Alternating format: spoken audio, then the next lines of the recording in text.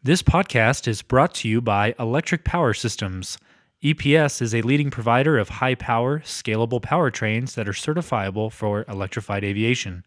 It develops energy storage systems, DC fast charging stations, and electric propulsion products for aerospace, defense, automotive, marine, and industrial traction industries. Welcome, everybody, to this week's episode of the Aviation Renaissance with Spencer and Spencer. I'm Spencer. That's Spencer. You can't see us, but I was going to say, they can't see you pointing at me. It's cool. It's fine. They can look through their mind's eye and see me pointing at you. I thought your name was Devin. Oh, well, they got Devin and Spencer. That probably would ruin the show. They kind of look identical almost a little bit. I get confused on a day-to-day basis. It's funny that you say You're that not the only because one. Joe asked me today if they were related. And I was like, they don't look like brothers. They look like inbred first cousins. So, and that was a hit on you, not on Devin. Someone got the lower end of the stick, and we know who that is. We want to let everybody know that they should definitely tune in all the time, but especially for August, because August is a special month. EPS is designating August as Women in Aviation Month. So when we are at the Oshkosh Air Show in Wisconsin the last week of July, we are going to be doing podcasts with all women in aerospace, and we'll be releasing all of those in August with bonus content. So stay tuned and listen to the awesome women that we know that are in the aviation and aerospace industry. So you've already heard him because he jumps the gun on everything. But today's guest is our Director of Manufacturing, Mr. Dan Lane. Dan, how are you? I'm doing excellent. Awesome. So it seems to be a theme on this podcast. Oh, boy, I know where this is going. How many degrees do you have? Let's just get that out of the way. I have 2 degrees. Oh. But just to rewind real quick, because we had a conversation before we started this podcast in terms of the title. Oh, And correct. We already got it wrong. Yeah, you missed a key word in the Well, official no, title. because you said it's one of 3. You said it's Director of Manufacturing Engineering, Director of Manufacturing, or Director of Engineering. So which one is it? Let's just put director ... Oh, perfect. That works. It's just Because I encompassing. really don't know what you do on a daily basis. Director- I don't even know what I do on a Expansion. daily basis. It's perfect. I mean, I see you wandering around the floor, like taking curtains down and You're the janitor. Oh, there you go. I will say I have found that the Surface tablet is the new clipboard. You Oh. walk around with that, and no one asks you questions. Oh, that's good. That's Great way good. to look busy. Okay, so Dan has 2 degrees. One of them, I'm going to see if I can get this right. I'm not going to say if there's bachelor's or master's, but I know that you have one in mechanical engineering Correct? and one in physics. Correct. Are they both bachelor's or do you have a master's? They're both bachelors. Oh, lame. I know. I This try. from a guy with no education over here. Like, None what gives you the right? whatsoever. Why is the janitor mocking me? I don't know. I don't know how he made it here. He just showed up, and he had the same name as me, so we invited him on the show. They keep paying me. I go to work and I keep getting a paycheck. And here we are. So So anyway, where'd you get your degrees from? I went to Hiram College in Central Ohio for physics, and then Case Western Reserve in Cleveland, Ohio for mechanical engineering. I have not heard of either one of those colleges. They're a little far away. Okay. Little well known. Do they specialize in physics? Is that why you went there? Hiram is a Bachelor of Arts in physics. It's more of a liberal arts college, and then Case is definitely an engineering mindset college. So over on the east side, that definitely a well-known college. And were you born and raised in Ohio? Yes. And you have a lot of family that still lives out there, right? Yeah, I have, I think, a total of 8 siblings altogether, including myself. I think I still have 6 in Ohio, 1 in Wyoming, and 1 in Utah. Sweet. So this is kind of a replay of the Joe James podcast. Joe has 8 kids in his family. Where are you in line? We are at the bottom. You're at the bottom. Myself and my twin. Oh, that's right. You do have a twin. I do. And now, correct me if I'm wrong, but you also have 8 siblings. Yes, I do. No twin, though. Weird how it works out. we've already Right. spent a whole 10 minutes on this topic. Not so even 4 minutes. It felt like 10. Yeah, but at 10 minutes between 16 siblings, like that's only 30 seconds a piece or so. Right. About how much attention. They So put I'm on going to it. ask you, like, did you enjoy growing up in your big family? Oh, absolutely. Do you want to have a big family? Absolutely not. Exactly. And That's what enough said right everybody there. from a big family says. They love Yes. their big family. They don't want to have one. So we're not going to revisit this episode of, or this conversation of big families because we've already done it. But tell us about you growing up. What did Dan like to do growing up? Sure. So, growing up, much like any other kid, did a lot of outdoor stuff, everything from fishing, paintball. We kind of grew up in that heyday right around, I think, early 2000s, mid 2008, sometime around then. Just, doing a lot of that, hanging out with the neighborhood kids. And, from there, it was spending a lot of time working in manufacturing, even through high school. Worked for a local machine shop after school, and then up through college, working summers at a number of machine shops. So kind of started early in that realm. Ended up buying some equipment, working out of the garage, doing some custom work here and there. It's just kind of been like that ever since. So your desire to work with mechanics and machining and your hands and that kind of stuff started at a pretty young age. Yeah, started at a very, very young age. Now, I have the same kind of mind. I have a mechanical geared mind. Like I like putting things together. I like taking things apart. And that came from my childhood because we did have 8 kids in our family, 2 parents, don't really have a lot of money to go around. So my dad had to fix everything. Mm-hmm. And my older brothers weren't really interested in doing that. So I jumped in with my dad and helped. And that's where my love of fixing things and knowing how things work and putting them together and taking them apart stemmed from. Okay. Is that the same for you? Yeah, but pretty similar upbringing to you. For whatever reason, it's always just been kind of interesting, in design and manufacturing and kind of product development. So maybe slightly different in that sense, but still very much involved, fixing things, taking things apart that you realize you can't put back together. It happens people quite get frequently. angry at you apparently over that. Yeah, they do. Apparently that's a no-no when you're a kid. But It's really bad when you have leftover nuts and bolts from a project. You've taken something You apart just and you have put it back together. spares, or you did it more efficiently. That's what that means. I mean, That's what we that are in the means. class of lowering the weight on objects. So I think true. if you just throw a nut and bolt off to the side and It's fine. That's fine. out of sight, out of mind. If nothing rattles, it's going to work fine. So here's a funny story about how non-mechanically inclined my co-host is.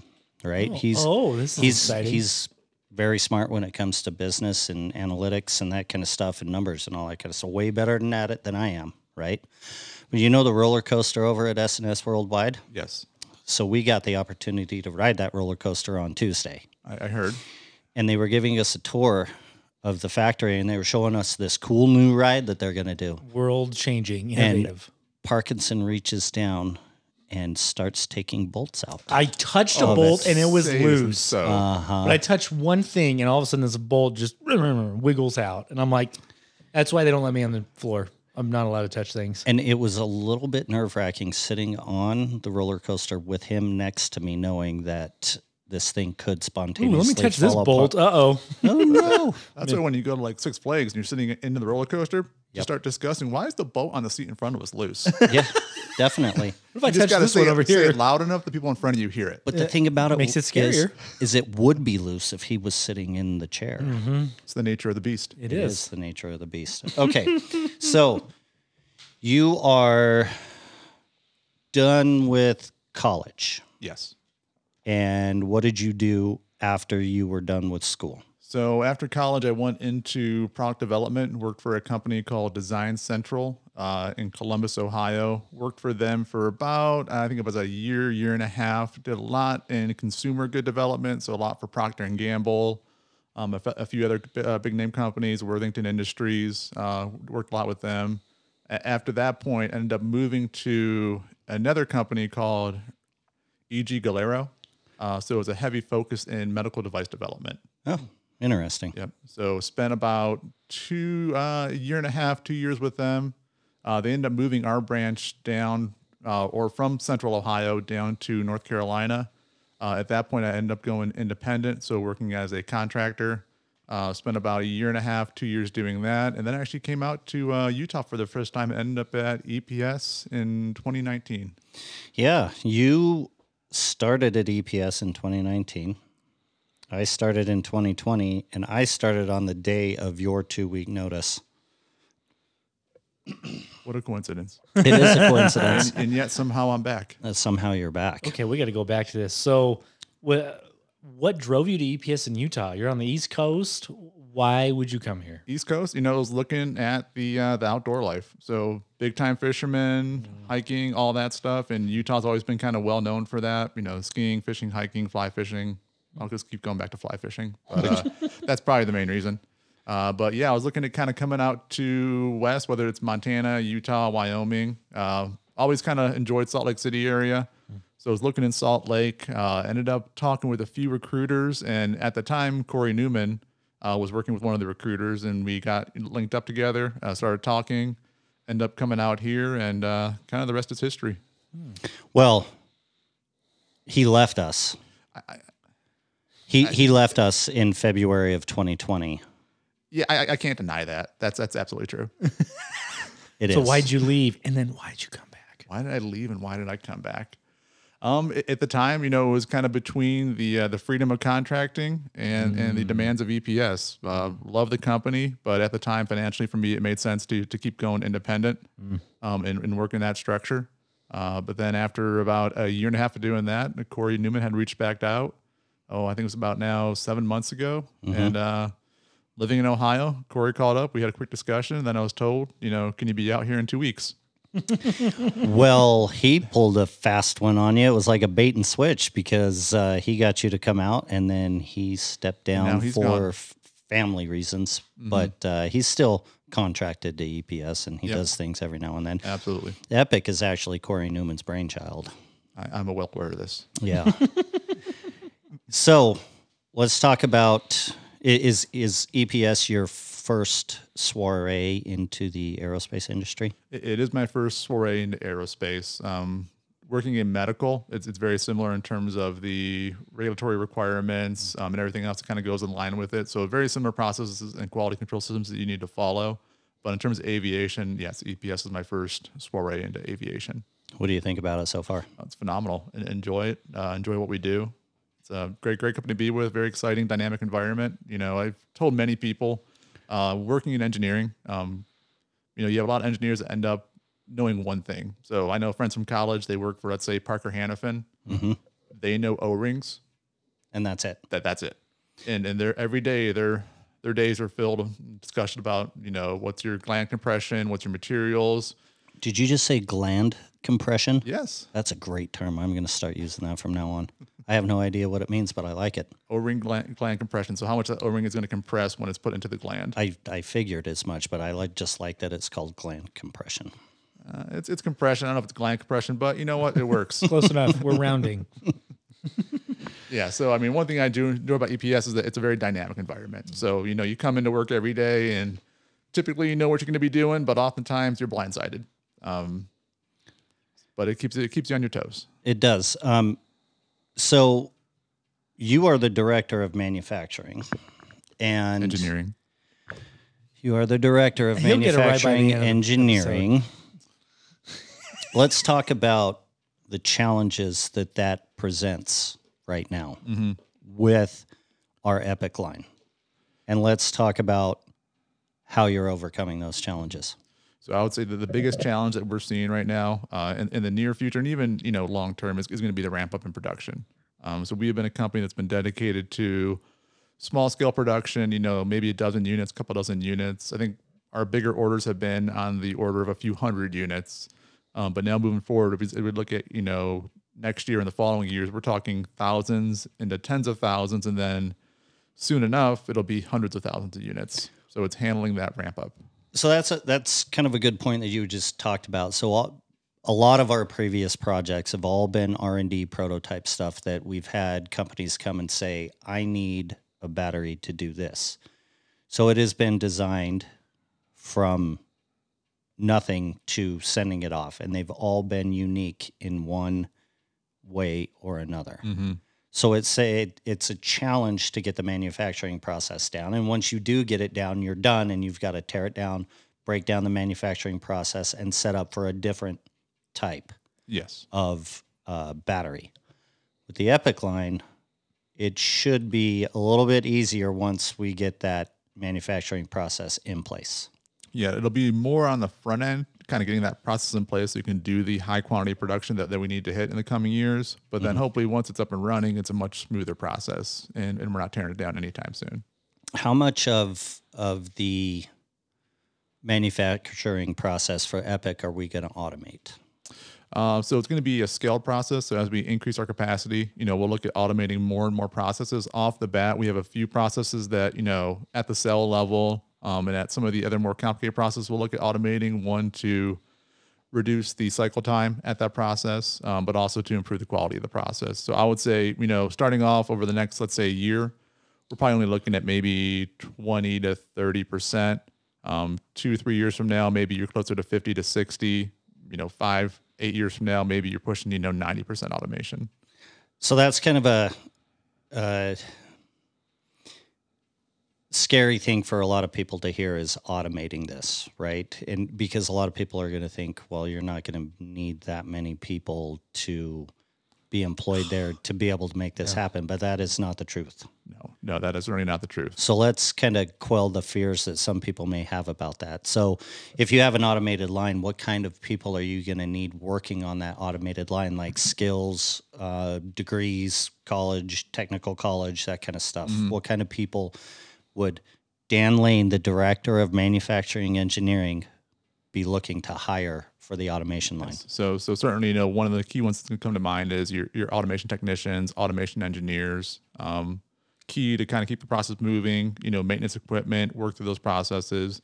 But even in addition to that, you have to go through and check that the automation is running appropriately. So you need staff on the floor to go through and check processes, make sure that things are running appropriately. So quality engineers, looking at the inputs, the outputs, and then a whole litany of other things in terms of, material movement and such to manage that, inventory personnel. And there will still always be those processes that are best done by hand. Sure. But yeah, there'll still be a substantial amount of manual labor involved. Right. So what do you see? Well, in the near term future, we're putting up a sprung building. Yes. Right. Let's talk about that a little bit. Yes. So it's affectionately named the Tent. By the company, which is fun because I started here in the building, and then I moved to a trailer, and now my future is a tent. You're going So backwards. I'm slowly going backwards here. You are going backwards. I don't know what's next. It could be the honey. It could be the honey bucket. Could be next, man. The Blue Lagoon. Or just the field. Dan works on the field. Where's Stan's office? I wouldn't mind that. I've seen pheasant out in the field. Oh, yeah. So if we can There set out are there a with lot an of over pheasants under, I'm game. There you go. Although the airport's next door, so they might have an issue with that. They might. Hey, where's Dan? He's out in his office. Where's his office? That porta potty out there. That's where Dan is. Oh, and he's We'll get you hunting one too. of the handicap ones because they're bigger, so you can actually have a desk in there. Can it be standing? A standing desk? Yes. Well, sure. We're here to accommodate you, Dan. make it your own. Nothing to make you uncomfortable. Not at all. Yeah. So going back to the sprung building, it's a really interesting concept that they came up with, and it's been used by a number of companies. I believe Blue Origin uses it, Tesla uses it, and a few other big name companies I've seen use it. But essentially, it's a stretched membrane over a metal framework. Great thing is that it's very quick to put up. When you're looking at any kind of industrial building, typically you're looking, let's say 18 to 24 months. For simple buildings, it could be, up to 36, 48 months for more complicated buildings. Sprung facilities can be put up in a matter of really, let's say 4 months. So you go through, lay down your concrete pad. Once that cures, you bring sprung out, they'll put in the metal framework and then do the stretched over canvas. Yeah, we had a lot of those over in like Kuwait, Iraq, Afghanistan because of that reason right there. You can configure the inside to whatever it is you need, heating, air conditioning, office space, all that kind of stuff. So it's a pretty economical way to go. Did those companies like Tesla and Blue Origin, how long did they keep them, or do they still have them? In our conversations, I mean, they still have them. Obviously, we haven't talked directly to Tesla or anything, but in our talks with Sprung, they will last upwards of, I think, 50 years. Really? Yes. For just a slab of concrete and Slab of concrete, some metal stretched and over tent. canvas, man. I mean, we'll keep a bottle of Flex Seal if we rip it, but I think we'll be okay. That's exciting. Yeah. And then another great thing is, we're starting off at, I think it's 15,000 square feet of shared manufacturing and office space. It'll probably be, let's say, 13,000 manufacturing, 2,000 office space. But with Sprung, you can add on quickly. So if we feel the need to expand it, we can lay additional concrete on the south side and then continue to build it out. And behind our facility, we can go in and do some S-bends and really probably take it upwards from 15,000, maybe up to 60 or 75,000 square feet if we needed to. That's quite a bit. So let's shift gears a little bit and talk about 3D printing, right? So that is kind of a big thing now. Like you can buy a 3D printer for $125, put it on your desk and 3D print a lot of stuff. But we print a lot of our own fixtures and Yes. prototype pieces before it goes off to manufacturing. So if somebody was going to want to get into 3D printing, what would you recommend them starting off with? We've always been a fan of some of the really common printers out there. I know Creality comes to mind, Prusa comes to mind. And one of the big things is just the communities around those. If you go buy, let's say not an obsolete, but a less known printer, if there's an issue with it, finding services for it, finding feedback on what to do with that can be challenging. But with the Creality line of printers, as well as, Prusa is such a great community around those that if you do run into an issue, finding a solution is generally a pretty quick process. And then also the ability to modify them and make them competitive with even higher end printers. We have a couple Ender 5 Pluses that we've upgraded, and we'll put them against, let's say, a Raise 3D. That's $4,000. The Ender 5 Plus upgraded is maybe, $1,000 or so. That's pretty cool. I know that we 3D print a lot of parts before we actually send them out to the machining. Yes. To get them machined into actual part. How does that save us time and money when we do that? The biggest thing is with any design process is iteration. So if you can go through and prototype whether it's a fixture or a part, see how it functions, and then be able to iterate on that quickly, it's a phenomenal way to improve your processes, improve your end product. The biggest thing is, let's say if you're working with external resources, you go through, you do a design, you send it out for manufacturing. It's a 1 or 2 week lead time. You get it back, you find a change you want to make. Okay, I'm going to update the design, send it back out. Now I'm in a total of, let's say, 3 or 4 weeks before I get iteration 2 back. So now I've got a month and 2 iterations. 3D printing, do the design, send to the printer, have it next day, and then work through that process. And you could have, 2 or 3 iterations in a matter of 2 or 3 days versus 2 or 3 weeks. It's also pretty nice as well, too, because when I was building those mock-ups, I just needed some 3D parts printed, and I went to you, and you had Connor, hey, Connor, do these for me. And in a matter of 2 hours, I had all the parts I needed, instead of waiting 4 weeks for parts to come in, and it super quick, super cheap. So if you had, let's go back to 17-year-old Dan Lane real quick. 17. He'll just pick a number. No. random? There's a reason behind this. Oh, boy. boy. 17. I'm a little worried now. Dan doesn't even know why. 17. At 17 years old, let's say Dan wanted to get the required education and knowledge to work at EPS in the manufacturing department.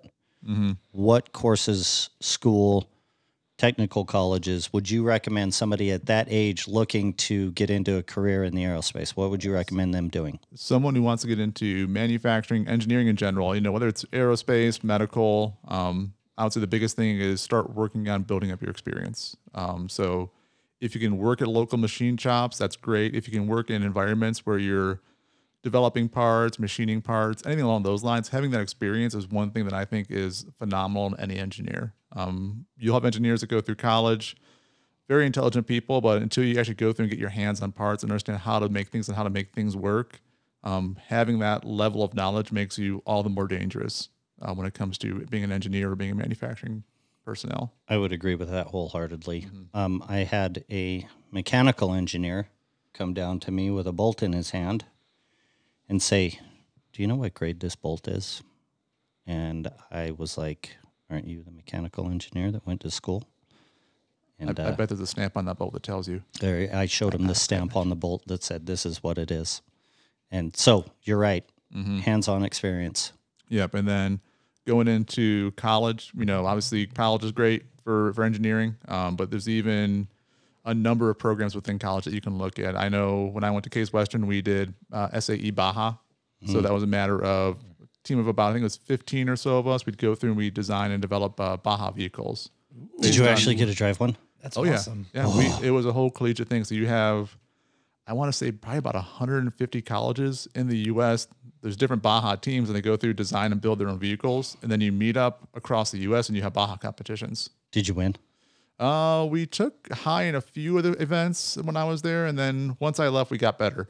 I don't know why that is. It could be that we had like 32-inch king shocks on a 10-horsepower Briggs & Stratton. We kind of made more of a rock crawler than a Baja cart. We weren't really sure what we were doing at the time.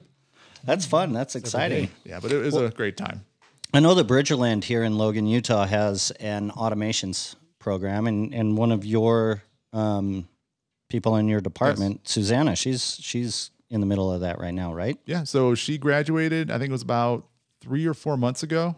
So she's with us full time, but it's been, very helpful having her experience, going through Bridgerland, learning what they have to offer. And then I know we're in talks with, I think, a number of others as well through Bridgerland.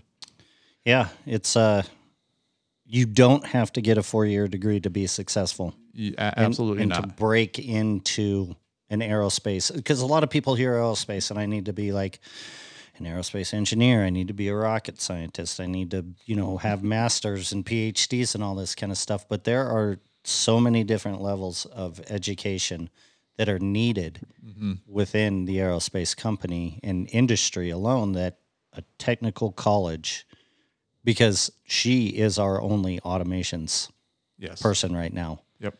And we would be kind of dead in the water without her. Absolutely. And just to kind of, reflect on that point, yes, technical colleges, technical degrees, whether it's in automation, machining, there's a whole litany of degrees out there that are phenomenal to have. Jobs pay well and the work is there. So those that are interested in, doing hands-on work, certainly, don't think you need to go into an engineering degree. Not that that's a bad thing, but, also look at technical degrees. Yeah. All right, Dan, I got the big question for you. What is going to be the biggest challenge getting Epic to the 1 million units a year production level? That is a loaded question. There, very loaded question. Very loaded question. Very loaded. And you can and you can have many bolts in the chamber, whatever they want to be, but it's loaded. It is going to be that iterative process to get the design to where we can meet that quantity. So I know we're talking as a company, future iterations, and kind of working with that design process to really get it to where you can fully automate that process. I would add on to that, not only that, but it has to be a design that is economical. Yes. Because you could have the most fantastic design in the world, but if it's not economical to produce it, it does you no good. Yep. So easy to assemble, low cost to assemble. And then, meets the requirements that we have set forth for it. And if we can get that, that's a winning combination. Safe and reliable as well. Yes. Because safety is EPS's primary goal, right? We don't want to put things on an aircraft that are going to be unsafe. We don't want people to get on an aircraft and think there's a whole bunch of batteries underneath me, right? Because when I get on an airplane now, I don't think about the engines at all. I just think, hey, I'm on an airplane. I'm going to Dallas-Fort Worth. So just tangent to that real quick, Spencer. Okay. If the Spencer sits next to you on an airplane, are you worried about the nuts and bolts? Absolutely. Yeah, I would be too. That's why they stick me in a seat where there are no nuts and bolts. Now, if I sit by the window, that's a different conversation. I even refuse to get into a car with him. Well, that has not happened yet, I don't think. Well, no, he was the one driving. That's right. But that can also be dangerous. That's true. So what about people who think, wait, why am I going to work at a manufacturing facility for batteries? There are people who think that's really dangerous. Arc flash. The burns. Yeah, I mean it certainly is dangerous, but you lay out the processes. You go through your trainings and just educate your people on how to handle these products. In essence, you have a positive negative terminal, whether it's on a single battery pack or on a whole system, and you want to avoid shorting those together. So, I'm totally taking a left turn right now because we're almost out of time. Are we going to talk about ice fishing? No, ice fishing is stupid.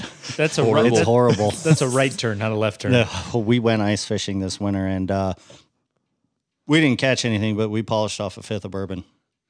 Well, I mean, that's usually what you do when you ice fish. I thought you were going to say that was the point of ice you fishing, just got pneumonia or something. Or No, not at all. I was going to ask, are we going catfishing this weekend? Let's see. Perhaps Sunday, but I might be going fly fishing with Jamie on Sunday. Oh, man. I should probably go with you guys because I want to see Jamie hook his nose again. Absolutely. I missed that the first time. I think we just put a big streamer on there and I'm whacked up in the back of the head. Oh, we could put like a massive Dave's hopper on there because it's hopper season right now. Mm-hmm. and just let him. We probably can't discuss our favorite fly pattern names, can we? Here, No, we cannot. Is this the left turn we were taking? Yes. And this is the left turn. Yep. This is a clean show, my friend. Although people that design flies for fly fishing are very creative in the names that they come up with. And if any of our listeners are curious, if you want a good chuckle, yes, go just Google different types of flies for fly fishing, and you'll be like, these people are crazy. So, left turn complete. Let's get back on track. We're almost out of time. What would your final thoughts about EPS, working for EPS, and the future of EPSB? You know, I came back because it was an exciting environment. The opportunity here is really a once-in-a-lifetime opportunity. When you look at where the company's been, where the company's growing, and the growth that we've seen over the past, let's say, 5 years, and then we look at the projections that, you know, BD has laid out and that our number of teams on our company have laid out, and like I mentioned, the opportunity is ever growing, and it's a very exciting place to be. Sweet. You heard it from Dan Lane himself. I'm just over here looking at types of fly names, and now I'm distracted. But Dan, thank you. Appreciate it. I have a lot of research I got to do after this. Yes, you do. But thank you for showcasing the future of EPS and manufacturing and ramping up. Exciting things to come. So everyone, thanks for listening to this week's episode of the Aviation Renaissance. Leave us a 5-star review. Follow us on social media. Go to our website at epsenergy.com. We'll see you next week. This podcast was brought to you by Electric Power Systems. EPS is a leading provider of high voltage, high power, certifiable electric power systems for high reliability applications. Its mission is to power transportation's electric renaissance by providing smarter, safer, more reliable, lighter, and certifiable batteries.